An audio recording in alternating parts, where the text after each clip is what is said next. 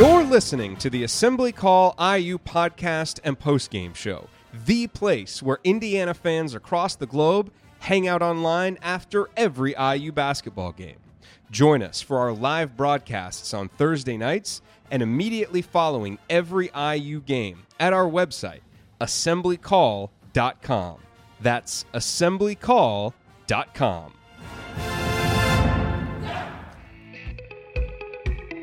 This week's edition of Assembly Call Radio is coming right up. Before we get to that, a quick word from this week's sponsor, SeatGeek. Let's start with a question. Do you ever feel like ticketing websites make getting to the event difficult on purpose? It's as if they're so big that they feel like they can get away with not caring about the customer experience. So what if their site's annoying and doesn't have the events you want? The real question is, how easy could it be if those ticketing sites actually cared? So, why is SeatGeek better than the rest? Well, a quick look at the App Store shows over 50,000 five-star reviews. How's that for customer satisfaction? And they get these reviews because they provide a better process. SeatGeek pulls together millions of tickets from all over the web. Then it rates each deal on a scale of 1 to 10. And finally, SeatGeek displays these deals and the tickets on an interactive seat map so you can see exactly where you'd be sitting. SeatGeek breaks down the details. Green dots mean good deals, red dots are overpriced, and every purchase is fully guaranteed so you can shop for tickets with confidence.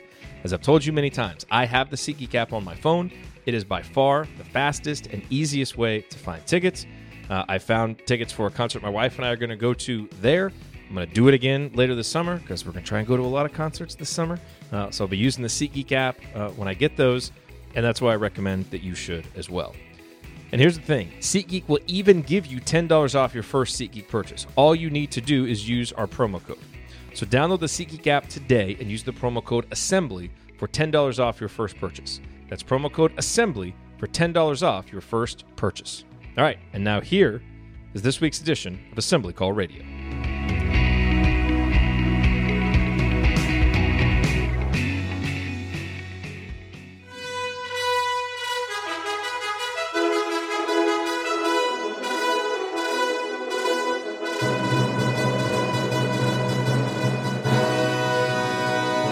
And welcome, Hoosier fans, to this week's edition of Assembly Call Radio, where each week we discuss the most urgent topics in the never-dull world of Indiana basketball. This is our 124th edition of Assembly Call Radio, and it is our 516th episode overall of the Assembly Call, recorded on the evening of Thursday, May 30th, 2019. I am your host, Jared Morris. And let's begin this edition of the Assembly Call how we begin every edition of the Assembly Call, and that is with our Hoosier Proud banner moment. And Indiana is the national champion. When it comes down, Indiana will be champion. Smart takes the shot. The Hoosiers have won the national championship.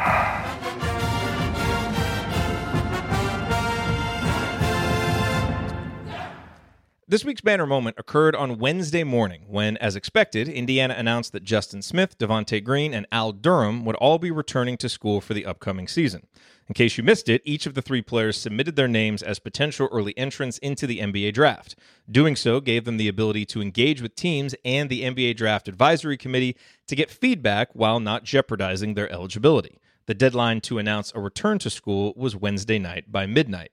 And while Justin, Devontae, and Al all currently have obvious holes in their games that made an immediate jump to the NBA unfeasible, there's no denying that each player has a huge role to play in making Archie Miller's third season at Indiana more successful than his first two. Devontae will be relied upon as a primary scoring option while teaming up with Al and Rob to form one of the best defensive backcourts in the Big Ten. Al will need to be an even more consistent threat from the outside, and he should also have more opportunities to use his ability to drive to the hole with Romeo gone. And Justin may be one of the biggest X factors in the country. If he can more consistently perform like he did last year against, say, Michigan State, he becomes an all-conference level player. But if his shooting and up-and-down nature don't improve as a junior, then an experienced but still flawed Indiana roster won't be able to reach its potential. Underscoring the importance of the trio's return were the announcements by other high-level Big Ten players that they will also be coming back. Ohio State's Caleb Wesson, Iowa's Joe Wieskamp, Penn State's Lamar Stevens, and Maryland's Anthony Cowan all announced that they will be returning to school. All are probable all-conference selections this season. The Big Ten may not be quite as good at the top and in the middle next season as it was this past season, but it still figures to be deep with quality teams that will create a 20-game bloodbath during conference play. The Hoosiers will need all of the experienced able bodies they have available to climb out of the murky middle and get back into the conference's upper echelon. There's no guarantee it will happen with Devontae, Justin, and Al in the fold, but it's certainly a lot more likely than if one or more of them had actually left early. All right, now let me introduce my esteemed co-host for this week's show. To my left, he is a noted Packline skeptic, the president of the Justin Smith fan club, and someone who 99 times out of 100 will choose the NBA over college basketball, except for tonight when he is recording Game 1 of the NBA Finals so that he can join us right now for an off-season discussion about IU basketball. He is Ben Ladner. Ben, what's on your mind tonight other than, say, how Pascal Siakam will be used defensively or how Golden State will try to slow down Kawhi Leonard? Yeah, no, I think you hit just about all of it just there. Yeah, no, I'm excited to be here with y'all. That's the beauty of DVR and, the pause button in this day and age of television technology, is you can catch up on these things. So I'm happy to do several things at once. I'll be on some double duty tonight with writing and various other video calls, but I'm looking forward to it. Any IU basketball thoughts in the few weeks since the season ended? Obviously, we're going to talk about NBA draft stuff coming up, but anything pressing on your mind about the Hoosiers? Just as far as the guys coming back to school, I don't think there are any surprises there. I believed about this time last year, Justin Smith might be a guy who hears his name called in this year's draft. I was pretty clearly wrong about that one. But at some point, maybe it's possible. Devontae Green, I think, is maybe a sneaky NBA prospect next season, like second round kind of guy, kind of like Tony Carr was a couple of years ago, just because he can shoot the ball off the dribble, can score it, play some defense. We'll see with some of those guys. I like Al Durham if he can kind of put all the pieces together, as a potential NBA guy. I don't know that any of them are going to be surefire hits, but, we'll see. That's what this next year is kind of going to be for. And like you said, we'll talk about some of the, maybe more certain guys going to the league in Romeo and Juwan. And to my right, he is a senior writer at the Big Lead, a proud Indiana Journalism School graduate. And he's an out-of-work shot doctor who is, quite frankly, a little offended that he wasn't invited to Huber's Winery to address the assembled fans and media about how Indiana can improve its shooting woes this season. Fred, call me. He is Ryan Phillips. Ryan, what is your rant this week? Just waiting for the phone call, guys. Maybe you need to be more proactive, like send some resumes, a cover letter, I got enough work on my plate right now. I was getting up at 3:15 a.m. to host radio shows the last 2 weeks. I'm kind of overloaded at this point. I guess my only thing from this week was Romeo deciding to stay in the draft. I think that we all expected that, but it officially sort of ended his time at IU. And I think that if you look at it, you have to look at it as a positive for IU, given that he opened the door for other 5-star prospects to consider and jump on what Archie Miller and his staff are selling. If he goes off and has a great career in the NBA, he's going to be a guy who people will look at as a part of Archie's story and his ability to, develop a top level player. I've heard some rumblings that he's moving up the draft boards a little bit as teams interview him. They're really liking him.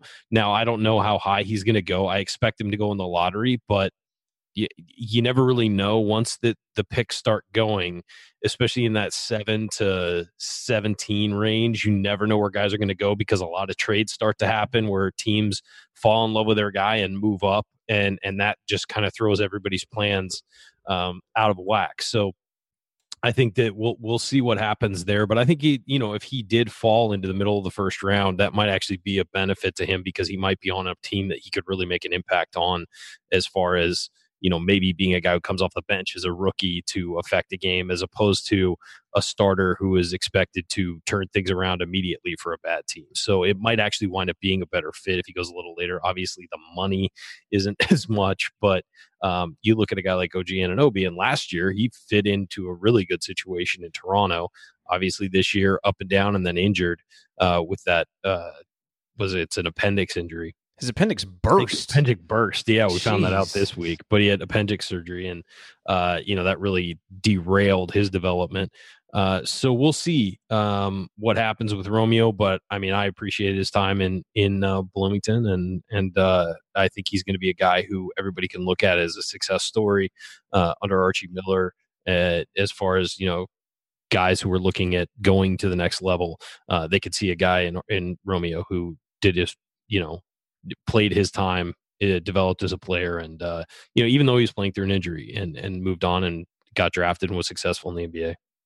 Hold those thoughts about his potential draft position, because we're going to talk about that some in our second segment.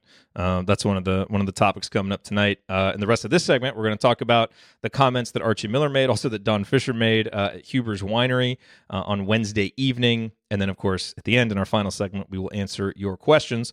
All of that and more coming this week on Assembly Call Radio. So, guys, let's talk about what happened at Huber's Winery. We don't hear a lot from Archie Miller. If he doesn't have to talk to the media, he's not one to go out and seek opportunities to talk to the media. So when this annual event comes around, we're all kind of waiting with bated breath to hear what the coach has to say. And, it's interesting. I was talking, Alex Bozich and I talked about this on Podcast on the Brink. His first Huber's Winery, it was, it's all kind of fresh. He's the new coach. Hey, I know where New Albany High School is. Then the second Huber's Winery, we're basking in the afterglow of, Romeo Langford committing. And, from people who were there, it didn't necessarily sound like anything felt different at the event. But it's certainly just kind of from my vantage point, it feels a little bit different now, where there's just not quite that same excitement that there was at this time the last couple of years. And that's obviously because Indiana has missed the NCAA tournament 2 years in a row, and we got to get back to winning again. And so, we all kind of watch the video, parse the comments to try and see what we can learn. I'm curious what jumped out to you. I'll tell you what jumped out to me first. And this is the very first thing when I, kind of rushed to watch the video and look at the transcripts.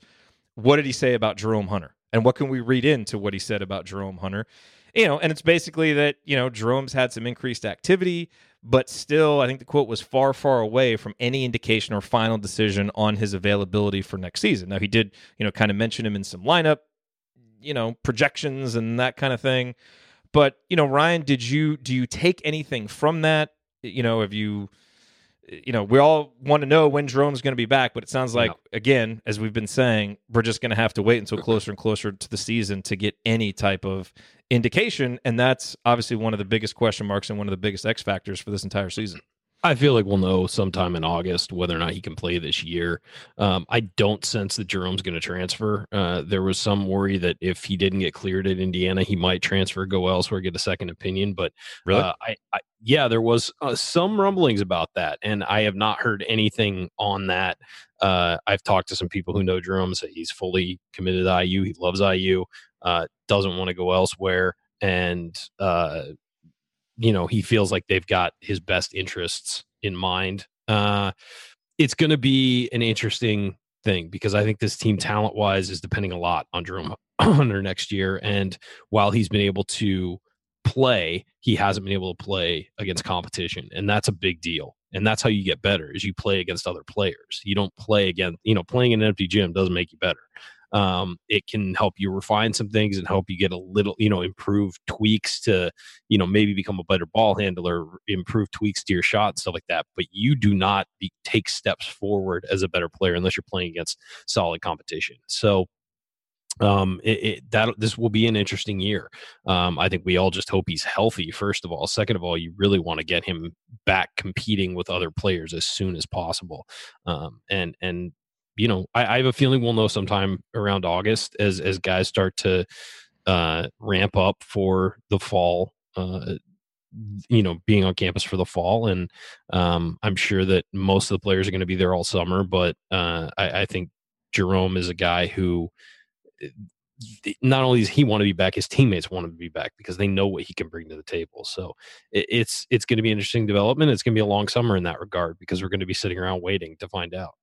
Yeah, and the thing is, it's not like Indiana has a full roster of scholarship players. I mean, that was one of the other storylines coming out, Ben, is, only 11 scholarship players. And, look, that's not necessarily by choice. They went after Anthony Harris. They went after Keon Brooks. They went after Lester Quinones. Like, Archie would have happily filled those scholarships with either, another grad transfer or a 4-year player that, that he really believed in, but he's clearly not just going to fill it with anybody, and really kind of spun it as, the one benefit of not having given out all the scholarships is you have some flexibility. If a transfer comes available midseason, transfer comes available in the summer, you might have an opportunity to get him, which is good. And in this day and age of college basketball, that's a good thing. The worry, though, Ben, is especially coming on the heels of a season where 13 scholarship players plus a walk-on starter captain wasn't really enough to get you through the season. Now you're entering this season with potentially 11 scholarship players and one that is a major question mark whether he can even play.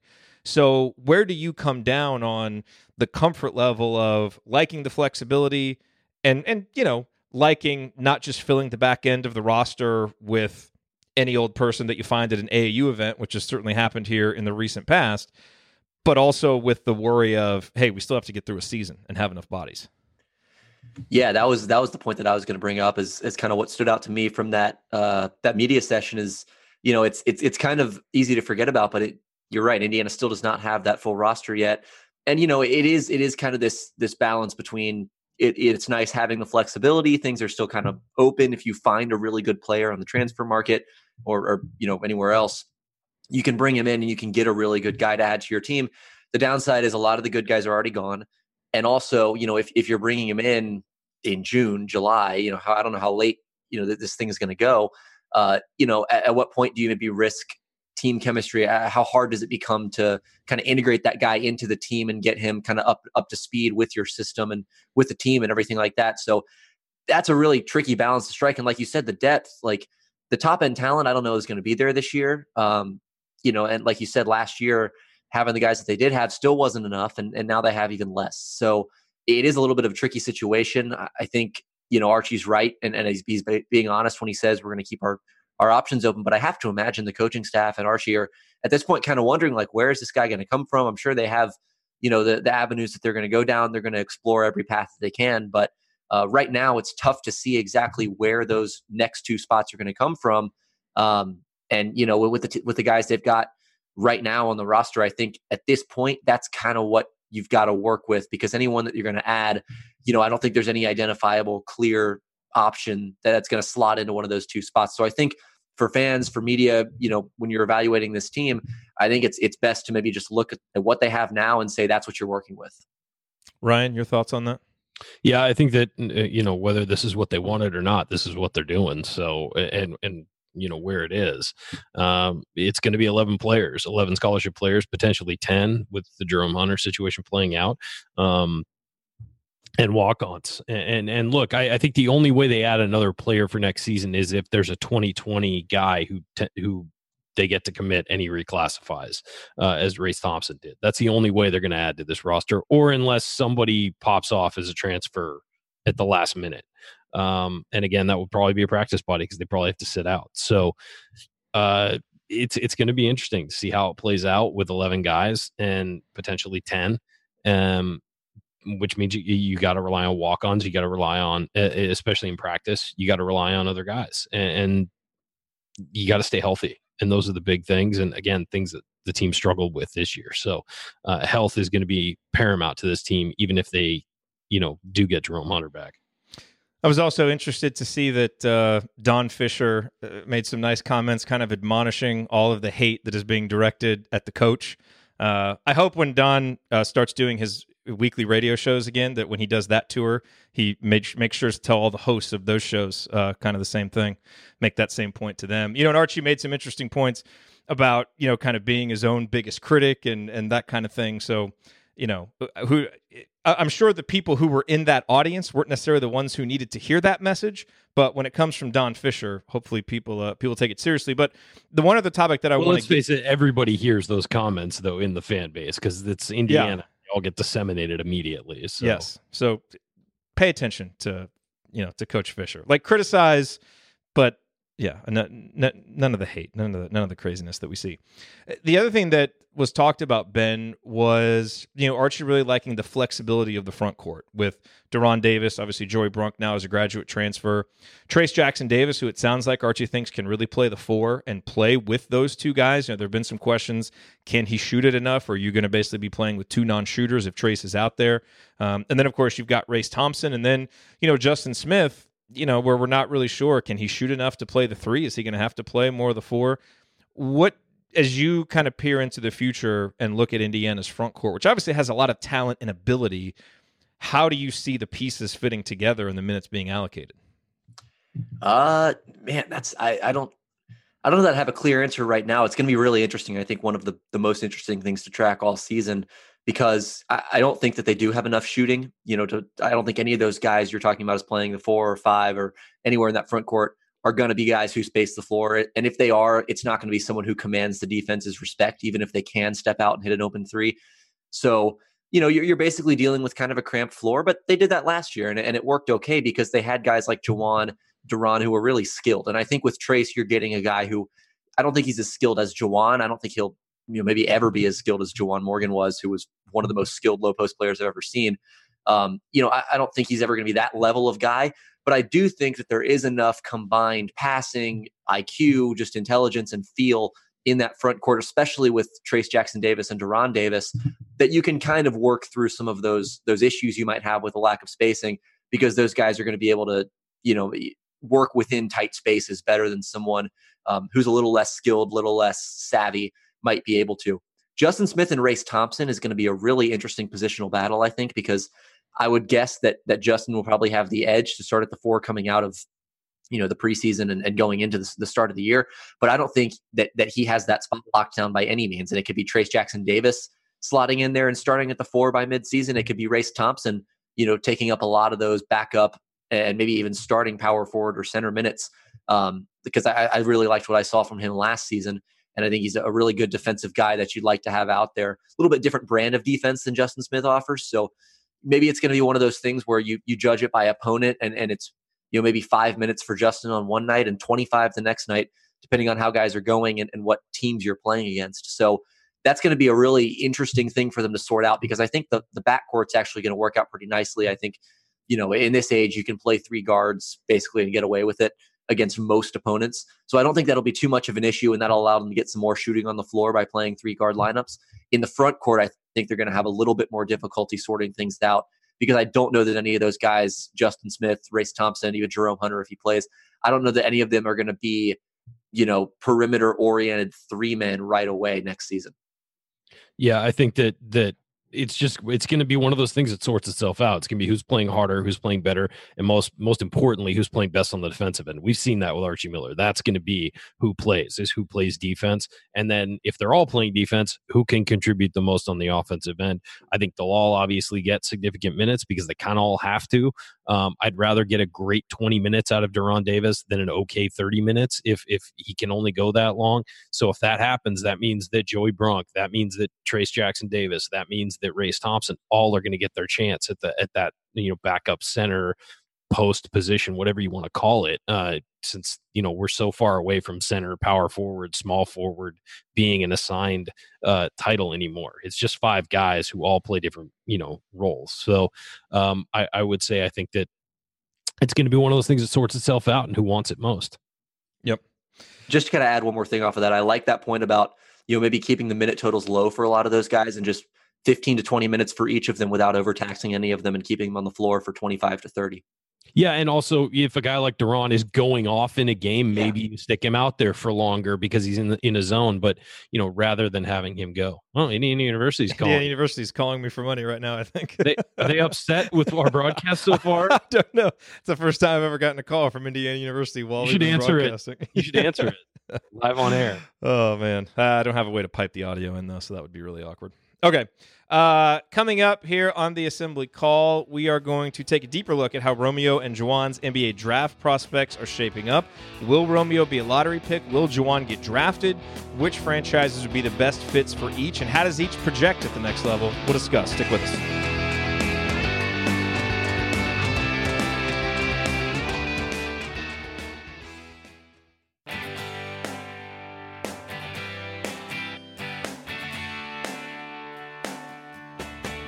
This is Verdell Jones. What's better than an epic buzzer beater? The full court dribble and perfectly placed pass to set it all up. And of course celebrating with Hoosier Nation afterwards. So join Jared, Andy, Ryan, and Coach on the assembly call after every IU basketball game. Go Hoosiers. Thank you, Verdell. Welcome back to the Assembly Call. You can find all of our content at our website, assemblycall.com. And if you ever want to participate in our unedited live broadcasts or watch those replays, then check out our YouTube channel, youtube.com/assemblycall. I'm Jared Morse. I'm here with Ben Ladner and Ryan Phillips. And guys, let's talk about the NBA draft. It's coming up in 3 weeks. Thursday, June 20th, I believe, is the date. Obviously, we mentioned off the top of the show, Justin Smith, Devontae Green, Al Durham all put their names in, took their names out as expected. Romeo Langford kept his name in the draft. And of course, Juwan Morgan is draft eligible after graduating. So we'll get to Juwan in a second. I don't think any of us really expect him to be drafted right now. He's not really on a lot of big boards. So we'll kind of project out what his future may be. But let's start talking about Romeo. Ryan, you talked about in the first segment, it seems like he might be moving up a little bit after interviews. I did a little just kind of survey of some mock drafts. Yeah. Let me just clarify that real quick. People are concerned about his hand and his shooting, but they love what they have from the interviews, what they have garnered from the interviews, and they've watched tape of him from before this year and feel better about him than they did from watching tape at Indiana because he couldn't shoot. And so that's the difference here, is that people are actually, they like him in the interview, and so they're like, all right, well, let's go back and watch his high school highlights before he hurt himself. And they do like his aggressiveness in going to the hole and finishing things, and the way he sort of progressed at that throughout the year. Yep. So SI.com has him going number 15 to Detroit. ESPN has him number 15. NBADraft.net, number 16. Sam Vecini has him number 18 on his big board, and The Ringer was the highest that I saw. They had him going number 13 to the Miami Heat. So it seems like maybe he gets late lottery, probably mid-teens. Ben, as you look at some of the teams that seem like possibilities for Romeo, what do you think is the best fit? And then, just in terms of how he projects to the next level, the biggest strength that, is going to get him drafted at that spot, and maybe other than shooting, because we all know about that as a weakness, what are some of the other weaknesses that are holding him back from being a surefire lottery guy? Yeah, I think that 10 to 19 range is about right for maybe even 12 to 19. Charlotte at 12, I actually like. They've drafted a lot of guards the last couple of years, but if they lose Kemba Walker and they need to, kind of fill that backcourt in those minutes, maybe he's the guy that could step in and do that. Can't draft enough Big Ten players if you're Charlotte. That's right. That's right. The Heat at 13, obviously their culture of work and kind of the grind down there is famous. And Eric Spoelstra, I think, is one of the best coaches in the NBA. So, maybe you get him in that kind of system, and he kind of gets to, like Ryan said, he gets to come into a team that's not going to be a contender, but is going to be competing for a playoff spot. And he's not going to come in expected to be the guy and the guy who's going to turn things around immediately or get the bulk of the usage right away. So I really think any of those teams in that range, you touched on a lot of them. The Pacers are sitting there at 18, would obviously be a nice story to see him kind of stay in state. But would they pass on him if he fell that far? I don't think so. And that's kind of the question I have with Romeo, or at least it leads into it, is like Ryan said, I think he is a guy that is going to benefit from being drafted later in the lottery or in the first round, and not being the guy right away. But I think the same is true of most guys in these drafts. In this draft, I'm not so high on a lot of these guys other than like Zion and Ja Morant. I think those are really the only two guys I would bet on to be all-stars from this class. Now, someone will pop from later in the first round or somewhere in the lottery, that wing, group of guys that are going to be in the lottery. One of those guys, I'm sure, will blossom into an all-star, but I couldn't peg and tell you which one it's going to be. So Ty Jerome. So if you're a GM, if you're an executive and you feel that way and you feel like, hey, maybe none of these guys are really all that special and worth spending, a top 5 pick in a normal draft on, maybe that changes the thinking a little bit for a guy like Romeo, because like Ryan said, the interviews have been good. Apparently there's reason to believe, I think, in his shot before he got to Indiana, I think there is reason to believe that once he gets that hand worked out, he will be a better shooter. And so maybe this is a draft where you say, we don't really love the talent beyond the top 2 guys. So if we have a mid to late lottery pick, maybe you take a risk and you draft a guy like Romeo a little earlier than a lot of these mocks have him going, just because you're betting on your ability to develop that jump shot, get the best out of him as an offensive player, as a guy who can be a playmaker, finisher at the basket, and eventually a 3-level scorer. The defense, I think if you want to talk about weaknesses, I think defensive engagement is a big one. Just learning kind of the ins and outs of NBA defense. I would not expect him to be a remotely good defender his rookie year, because most rookies aren't. And for a guy like Romeo, who I don't think has ever really been taught the principles and the style of defense that you need to have in the NBA. I don't think he's really been drilled with that yet. So that could be an adjustment for him. The jump shot, obviously, right now is a work in progress. But again, I think this is a draft where if you feel like you're the team that can develop a guy and you really see something in a particular player that maybe other teams are missing, maybe this is a draft where you take a risk and you take him in that 8 to 10 range rather than 13 to 18. How concerned are you about his struggles in transition? Because he was really ineffective in transition. And I've seen that mentioned in a few of the recent scouting reports that I've seen. It's almost like as people go deeper into the film, that jumps out, because it really jumped out to me, because I was really surprised that he wasn't better in those situations. How especially with as good a finisher finisher as he was in the half court. Yeah.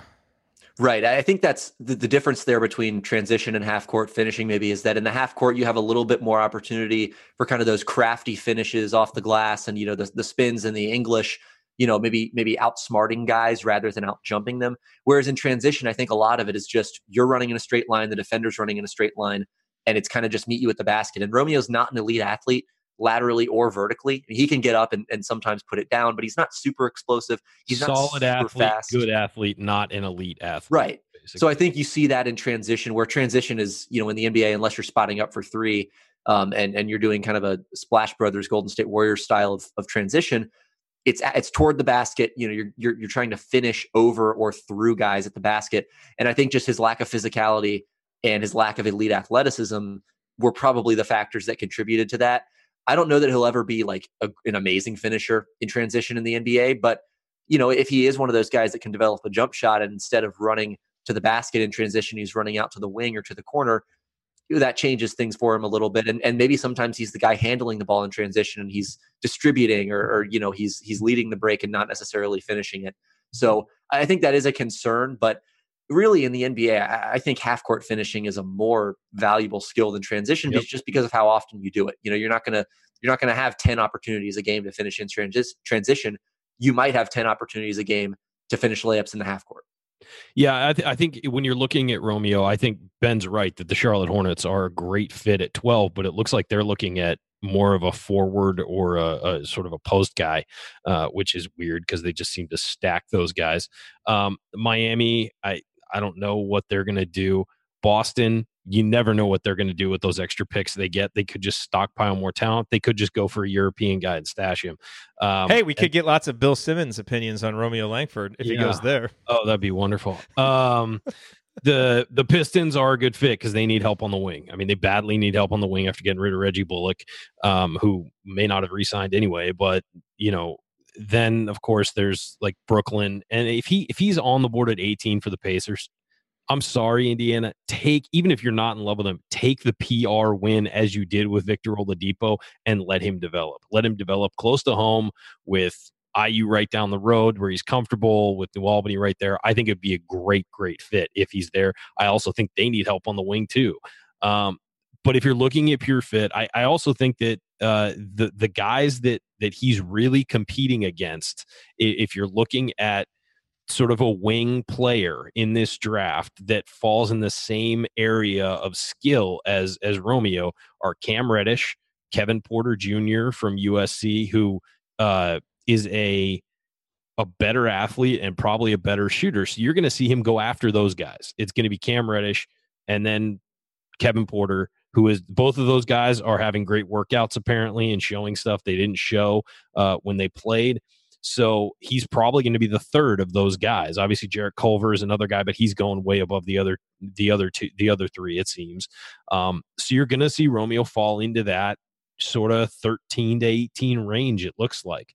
And you know what? He's a guy who came to IU and maybe sacrificed some of his draft stock by playing injured. He could have sat out. He could have done what Darius Garland did, and Darius Garland had a meniscus injury and just said as soon as it got hurt, he said, I mean, they probably could have come back that year, but last year, but he just said, no, I'm shutting it down. I'm going into the NBA draft, which Darius Garland is projected to go in the top 5. So, Romeo fought through it. And I think that showed a lot of toughness. And I think there's a team out there somewhere who will like that and like that he battled and like that he risked his own, he sacrificed some of his own potential, status or in the draft to make a team better. So we'll see. We won't know till draft time. I'm sure we'll get more of an idea as it approaches, but man, if he's on the board at 18 and you're the Pacers, you got to take him.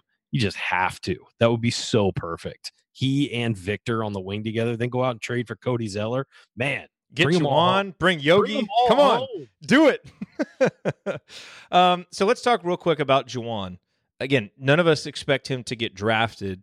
Ben, he seems like a pretty obvious, like, summer league, get a contract type guy, right? Sure. Like, do you think that he's a guy who will be in the G League next year, or do you think that he'll need to go over and start his career overseas?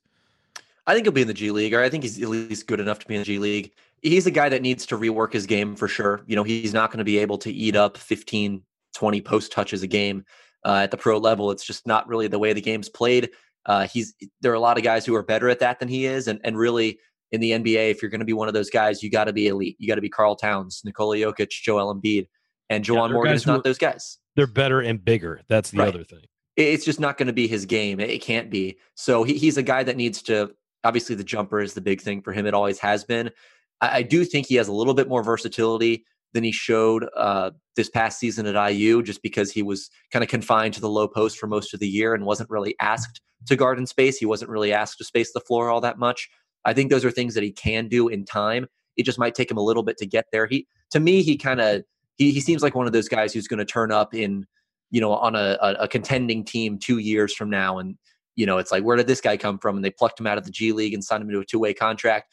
And he ends up being really good. I could also see him, being kind of a fringe guy on a mediocre team. It really, the range of outcomes for a guy like him who isn't probably going to get drafted, it's just so wide. And I think a smart team will pick him up because he's a smart player. And I think he's a skilled player, but he does need to work on those things that I mentioned: guarding in space, shooting the three. I think his playmaking is going to be fine at the next level. He's a guy that can, make plays out of the short roll, make smart passes in space, read the defense a little bit better than a lot of rookies will be able to.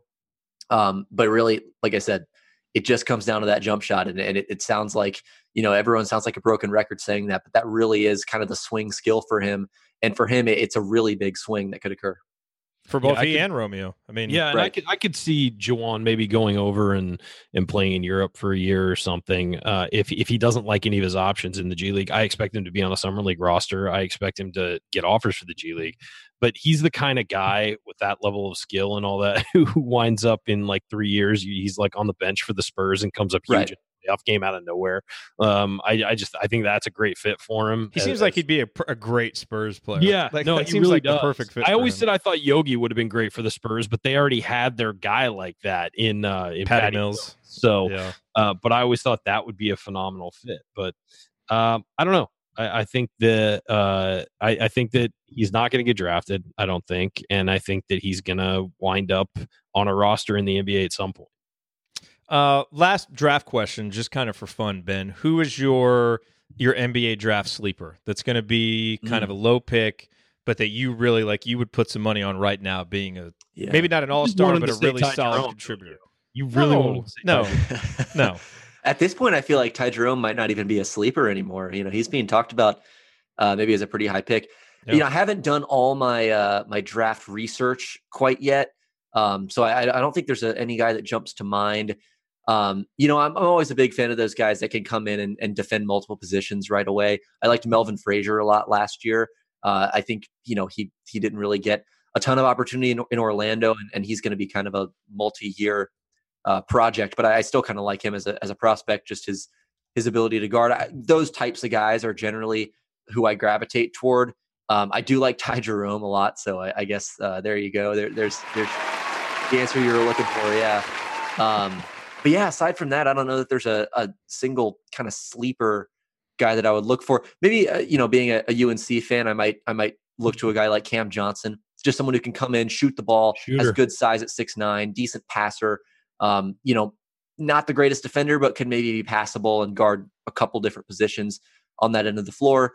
And again, just a big guy who can shoot is super valuable in today's NBA. And I think there are a lot of teams that he could come right in on late first round, early second round, and be a pretty solid kind of rotation shooter off the bat. Yeah, Johnson is a guy who would be much higher on draft boards if he wasn't already 23. Right. I think.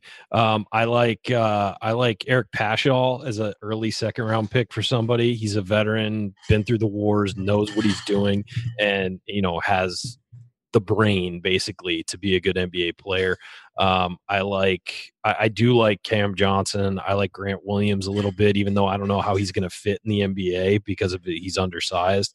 And I also like Lugens Dort out of Arizona State. He's a high volume scorer with a lot of athleticism. I think he'd fit really well on like the Trailblazers or a team like that really knows how to use its guards. I think he'd develop really well there. But Cam Johnson's a great answer because I think he's a guy who could get way better in the NBA. I think he could actually be a better NBA player than he was a college player because of how much shooting is valued. Yeah. Okay. Coming up in our third segment, as we always do, we are going to answer your questions. We got a lot of good ones, so we saved a couple extra minutes for that segment. We got one from Kent, really good, about some different styles that Indiana could play, so really interested to get Ben and Ryan's thoughts on that. And then one from Ivan Rinko asking us to reminisce a bit. So we'll do that coming up on the Assembly Call.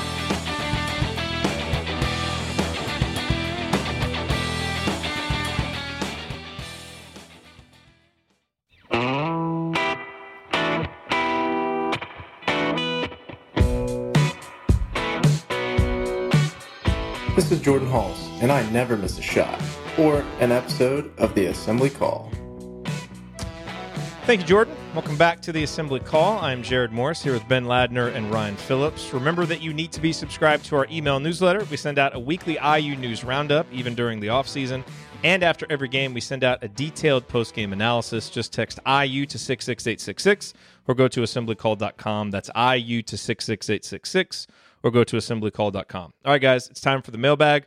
All of these questions were submitted in our private IU basketball discussion community, which you can learn more about at assemblycall.com/community. The first one is from Kent. He said, I've seen some discussions lately about IU playing with two bigs together and, quote, tackle basketball in the Big Ten and Big Ten stuck in the 1990s, etc. So he's wondering what different styles of offense and defense will provide success winning championships in today's game. Virginia won with three-point shooting and pack line D. Villanova won with three-point shooting. North Carolina won with a strong point guard, but not much three-point shooting. What different formulas could work for IU in today's game once they're back in the hunt for a title? He said he's asking more about the offense that could work, but understands that the defense is important too. So, Ben, why don't you hit leadoff here? Anybody who's watched the Basketball 201 segments knows your misgivings about the pack line, so feel free to take that if you want to. But what styles do you think could get Indiana back to where we all want them to be? Yeah, well, I mean, as we've seen, the pack line is a perfectly viable defense to run to win a championship. Virginia just did it.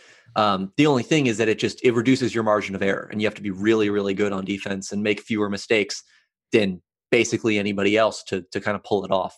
So it's possible, obviously, but it's a little more difficult to do. That said, I think offensively, I think what I've come to believe over the last couple months is that you really do, unless you have just an absolute superstar like a Zion Williamson or a trio of wings and kind of blue chip guys like Duke had this year, or unless you're getting just elite wings or big guys coming out of high school, or even 3-4 year guys, you really do need a dynamic point guard. I think that's the biggest key, maybe the biggest sort of blanket statement you can make about the elite teams in college basketball is nearly all of them have a dynamic point guard who can shoot off the dribble, set guys up, run the team in transition. Not all of them are great defenders, but many of them are. Many of them are kind of good point of attack guys who can steer the opposing offense in the direction that team wants it to go. So I think that's kind of the biggest key. And that's why I look at a lot of guys like Rob Finney, Al Durham, Devontae Green for Indiana as the biggest keys next season, because if one of those guys pops and becomes, a really dynamic guy in that backcourt, that can make a world of difference for Indiana. I think floor spacing is another big thing. Just as the game continues to evolve, you need more and more of that. I don't think you can ever have too much floor spacing. Yeah, and I think having multiple guys who can make plays, because you don't want to become too predictable. I think you can get away with that a little bit more in the college game, because if you have someone like Cassius Winston for example, he can just elevate the rest of the team so much that, he makes everyone so much better. You can get to a Final Four. You can succeed in that way. But for the most part, it takes a really special player to be able to do that. So having some guys who can attack closeouts, work from the second side, operate in the pick and roll, even if they're not your primary initiator, I think that's really useful. And then just versatility, having multiple different styles you can play. The question is kind of what style works the best. But I really think being able to play multiple styles, I look at a team like Michigan from a couple of years ago where they were able to kind of play bigger with Mo Wagner in the lineup next to DJ Wilson, it was at that time. But they were also able to downsize a little bit and play smaller, more athletic lineups with, guys like Zach Irvin, Duncan Robinson at the 4, and be a little faster, a little more dynamic, more shooting on the floor, and just being able to kind of shape shift like that. I don't think that's something Indiana was really able to do last season. They were going to play through the post, be physical, try to use their bigs and just kind of do what they wanted to do. And that's perfectly fine if you have the talent to be able to pull that off. But sometimes I think you do need to be able to play different styles. I think Texas Tech was a good example of that this season. I actually think Virginia was a good example. They were able to play big with multiple bigs on the floor, also able to downsize, play DeAndre Hunter at the 4, and play faster, more shooting on the floor, things like that. So I think those are maybe some keys I would point to as far as what sort of DNA you need as a team to win at the highest levels. Ryan? I think if you're going to give a basic answer these days, it's you need to be able to shoot the basketball because you erase a lot of errors when you can shoot the basketball. You erase a lot of, if you have a bad possession, but somebody gets open and can wing it from 3 and nail it, it can make up for a really bad possession. I think that you play less one-on-one basketball when you can shoot as well because everybody can contribute. It felt like a lot of times over the last couple of years, Indiana would play one-on-one basketball, and it'd be one guy when the shot clock got down to 10 driving on his man and everybody shading over. And if he couldn't pass it to somebody else or finish in traffic, that was the offense. It was over. I think that also it allows for lapses on defense, and in the college game, you're going to get lapses on defense. These are college kids. They're not professionals. Even the professionals have lapses on defense. If you have a lapse on defense and leave a guy open for a 3 and can answer that 3, it stunts momentum, and it can actually spin it in your favor. I think that's something Indiana did not have this year. There were a couple games in that losing streak where just one big 3 that they couldn't answer wound up hurting them tremendously. So I think the 3-point shooting is important. I think obviously, as Ben said, a point guard play is huge, and defense is huge. You have to be able to stop the opposing team from imposing their will on you. So I think those are the 2 most important things if you're looking at. Obviously, it helps to have a big guy, particularly in a tournament setting. It helps to have a big guy who can just plant himself in the post. Not necessarily a pure big guy, but somebody who can post up and get you easy buckets. When you're that tired in a tournament setting, playing that many games in a short period of time in high leverage situations, getting easy buckets in the paint is vitally important because it keeps your offense going. And most championship teams have that balance, have a shooter, at least one, pure shooter, and somebody who can get inside and get them easy buckets. All right. Good answers, fellas. This question from Ivan Renko. We always love getting questions from Ivan Renko. Ben, do you know who Ivan Renko is? Just curious. The name actually rings a bell. I'm sure I've seen him come up on Twitter at some point or another, but I don't know exactly who he is. You need to go research the legend of Ivan Renko. Okay. And I will send you some links, but you need to know. Sounds good. Yeah. You need to know about Ivan Renko. Yeah, you do. It's a great story. Now that you're an alum, we can allow you to Yeah, exactly. So Ivan says, it would be interesting for you guys to reminisce a bit just for fun. What has been your all-time favorite IU basketball game in which you were in attendance at Assembly Hall? Mine is the 2011 Kentucky game for obvious reasons, and the 2013 Michigan game would probably be second. Both amazing games. Curious to hear your favorite game. You guys have heard me talk about being there for the IU Northwestern game in '93 when Calvert broke the record.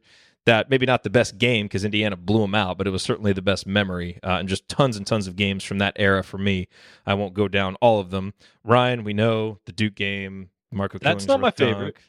That's the best atmosphere I've ever been a part of. Okay, But so what was your favorite? Then we'll get Ben's. That's the best moment, too. I actually think it's this year's Michigan State game that we went to. Wow. Yeah. I thought that was a great game, and that was a great fun. game. And the crowd was super into it. It was, I think it was this year's Michigan State win with Rob defending Cassius Winston. And everybody, I had never been in attendance for a court storming before either. and that was a court storming. So that is my new favorite. Previous favorite, for a previous favorite, it would have had to have been a win. So it would have taken me and you weren't exactly there for the greatest era of games either. No, I wasn't. I was no, God, no. And the games I've gone back and witnessed, we've won them all except for the Assembly Call meetup, not this past year, but the year before. Yeah, that Ohio State game. When Ohio State beat them in double overtime. So, yeah, that was my first loss as a fan since graduating. Ben, what was your favorite game that you were in attendance for? Yeah, as someone who was also not there for the greatest era of games, I also don't have the greatest selection to choose from.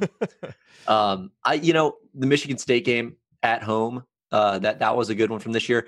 The away Michigan State game was another really good one. Oh yeah, you were there. That's right. Yeah, that was great atmosphere. I think at the time when Michigan State came to Bloomington, you kind of felt like, okay, maybe IU could win. Like we've kind of seen enough evidence that maybe Indiana has what it takes. At that point, when they went into East Lansing, it was like there's no way. Like this zero is chance. not going to win. It's one of the most unlikely IU wins I can ever remember. You just thought they had no chance, especially when Jawan went down. And so for them to kind of stay in that, like I just kept waiting all game. Okay, Michigan State's going to make their run. When's it going to happen? I kept waiting for Michigan State to pull away, and it just never happened. That was also one of the, I think, most aesthetically pleasing games offensively for Indiana, really and defensively. Made 10 3-pointers. Yeah, 10 to 20. The Wisconsin game from this season was pretty good. I'm trying to think back maybe last season. The Maryland game. I think mostly this year we're kind of the cream of the crop.